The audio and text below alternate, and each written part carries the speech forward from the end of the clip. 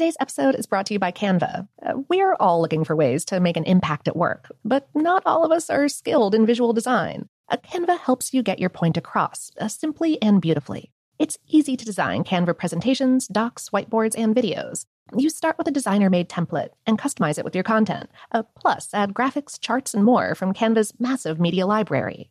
Whatever department you work in, Canva is perfect for any task. Sales decks, hiring docs, marketing brainstorms, employee videos, you name it. Anyone at work can design with Canva. Start designing today at canva.com. Designed for work. Finding the right news podcast can feel like dating. It seems promising until you start listening. When you hit play on Post Reports, you'll get fascinating conversations and sometimes a little fun, too. I'm Martine Powers. And I'm Elahe Azadi. Martine and I are the hosts of Post Reports.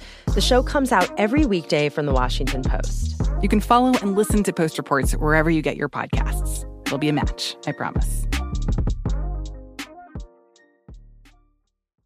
This episode is brought to you by Technically Speaking, an Intel podcast. When you think about the future, what kind of technology do you envision? Whatever the future holds, artificial intelligence will undoubtedly be at the heart of it all.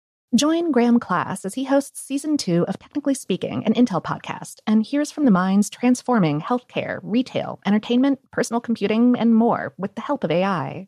Tune in every other Tuesday and explore the latest technology that's changing our world today and creating a more accessible tomorrow. Listen to Technically Speaking, an Intel podcast on the iHeartRadio app, Apple Podcasts, or wherever you get your podcasts. What's up, this your boy Lil Duval, and check out my podcast, Conversations with Unc, on the Black Effect Podcast Network. Each and every Tuesday, Conversations with Unc podcast feature casuals and in-depth talk about ebbs and flows of life and the pursuit of happiness. Unlike my work on stage, I tap into a more serious and sensitive side to give life advice and simply offer words of encouragement, yet remind folks to never forget to laugh. Every Tuesday, listen to Conversation with Unc, hosted by Lil Duval on the Black Effect Podcast Network, iHeartRadio app, or wherever you get your podcasts. Presented by AT&T. Connecting changes everything. Focus Features presents Back to Black. I want people to hear my voice and just forget their troubles. Experience the music and her story. Know this, I ain't no Spice Girl. Like never before. That's my daughter. That's my Amy. On the big screen. I want to be remembered for just being me. Amy Winehouse, Back to Black, directed by Sam Taylor Johnson. Rated R, under 17, not a minute without parent. Only in theaters May 17th. Welcome to Brain Stuff, a production of iHeartRadio. Hey, Brain Stuff, Lauren Vogelbaum here. It's no secret that for centuries, women have faced innumerable obstacles pursuing careers in the fields of science, technology, engineering, and mathematics, now sometimes known as STEM. And, of course, many people have faced challenges related not only to their sex or gender, but also to their race, heritage, religion, and more. But a few of those people, like physicist Hedvig Kohn, have embodied enough resilience to triumph in their chosen field.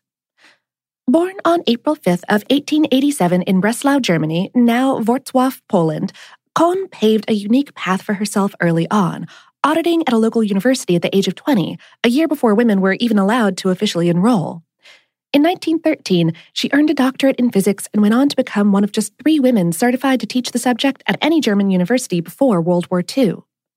But in 1933, the rising Nazi powers forced Kohn and her fellow Jewish colleagues, Lisa Meitner and Hertha Sponer, out of their jobs. Kohn was able to support herself through research work for the next 2 years, and in 1935, she was able to take on a 3-month project at an observatorium in Switzerland. But the short-term endeavor didn't pan out into a permanent escape from the atrocities occurring throughout Eastern Europe. In November of 1938, a 2-day terror strike known as Kristallnacht, or the Night of Broken Glass, took place. Nazis in Germany murdered nearly 100 Jewish people, arrested 30,000 men and sent them to concentration camps, and destroyed Jewish homes and businesses. Kohn knew she had to get out, but how? She lacked the global acclaim that might warrant an international work visa, and most American university jobs required job applicants to have recent teaching experience, a qualification Kohn lacked due to the Nazi-imposed ban. In the same month as Kristallnacht, a Princeton University physicist named Rudolf Ladenburg began pushing for Kohn's immigration. Ladenburg had directed Kohn's research in Breslau and had made a name for himself at Princeton. With the help of his initial insistence, the International Federation of University Women and the Society for the Protection of Science and Learning in London created a university position for Kohn in 1939. But just before she could flee, World War II officially broke out, and England revoked all visas for enemy aliens.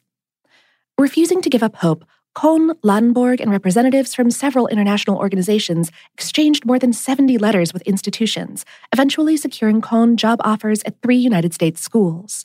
She was granted a visa to the U.S. via Sweden, just before her only brother was deported and killed by the Nazis. Kohn eventually made it from Stockholm to Greensboro, North Carolina in 1940.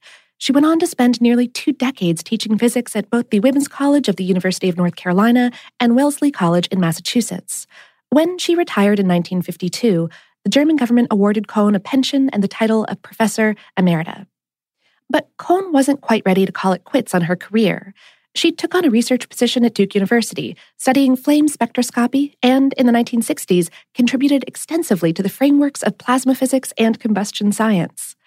By the time of her death in 1964, Kohn had produced numerous scientific publications, written several book chapters, secured a patent, and made a lasting impact as an innovator within the STEM world and beyond.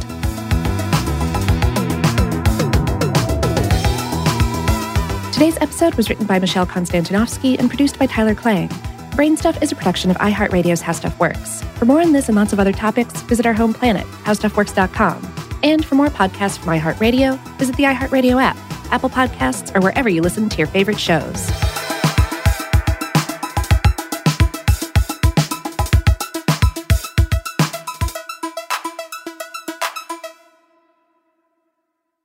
Open a limited-time 11-month certificate at Kemba Financial Credit Union. At 5.25% APY, it's more than triple the national average, plus it's a safe and secure way to grow your money. Visit your local branch or kemba.org/cb for details. Offer expires May 31st, 2024. APY equals annual percentage yield. Restrictions apply. $500 minimum and $250,000 maximum deposit. Advantage status required. Comparison based on bank rate average. Federally insured by NCUA.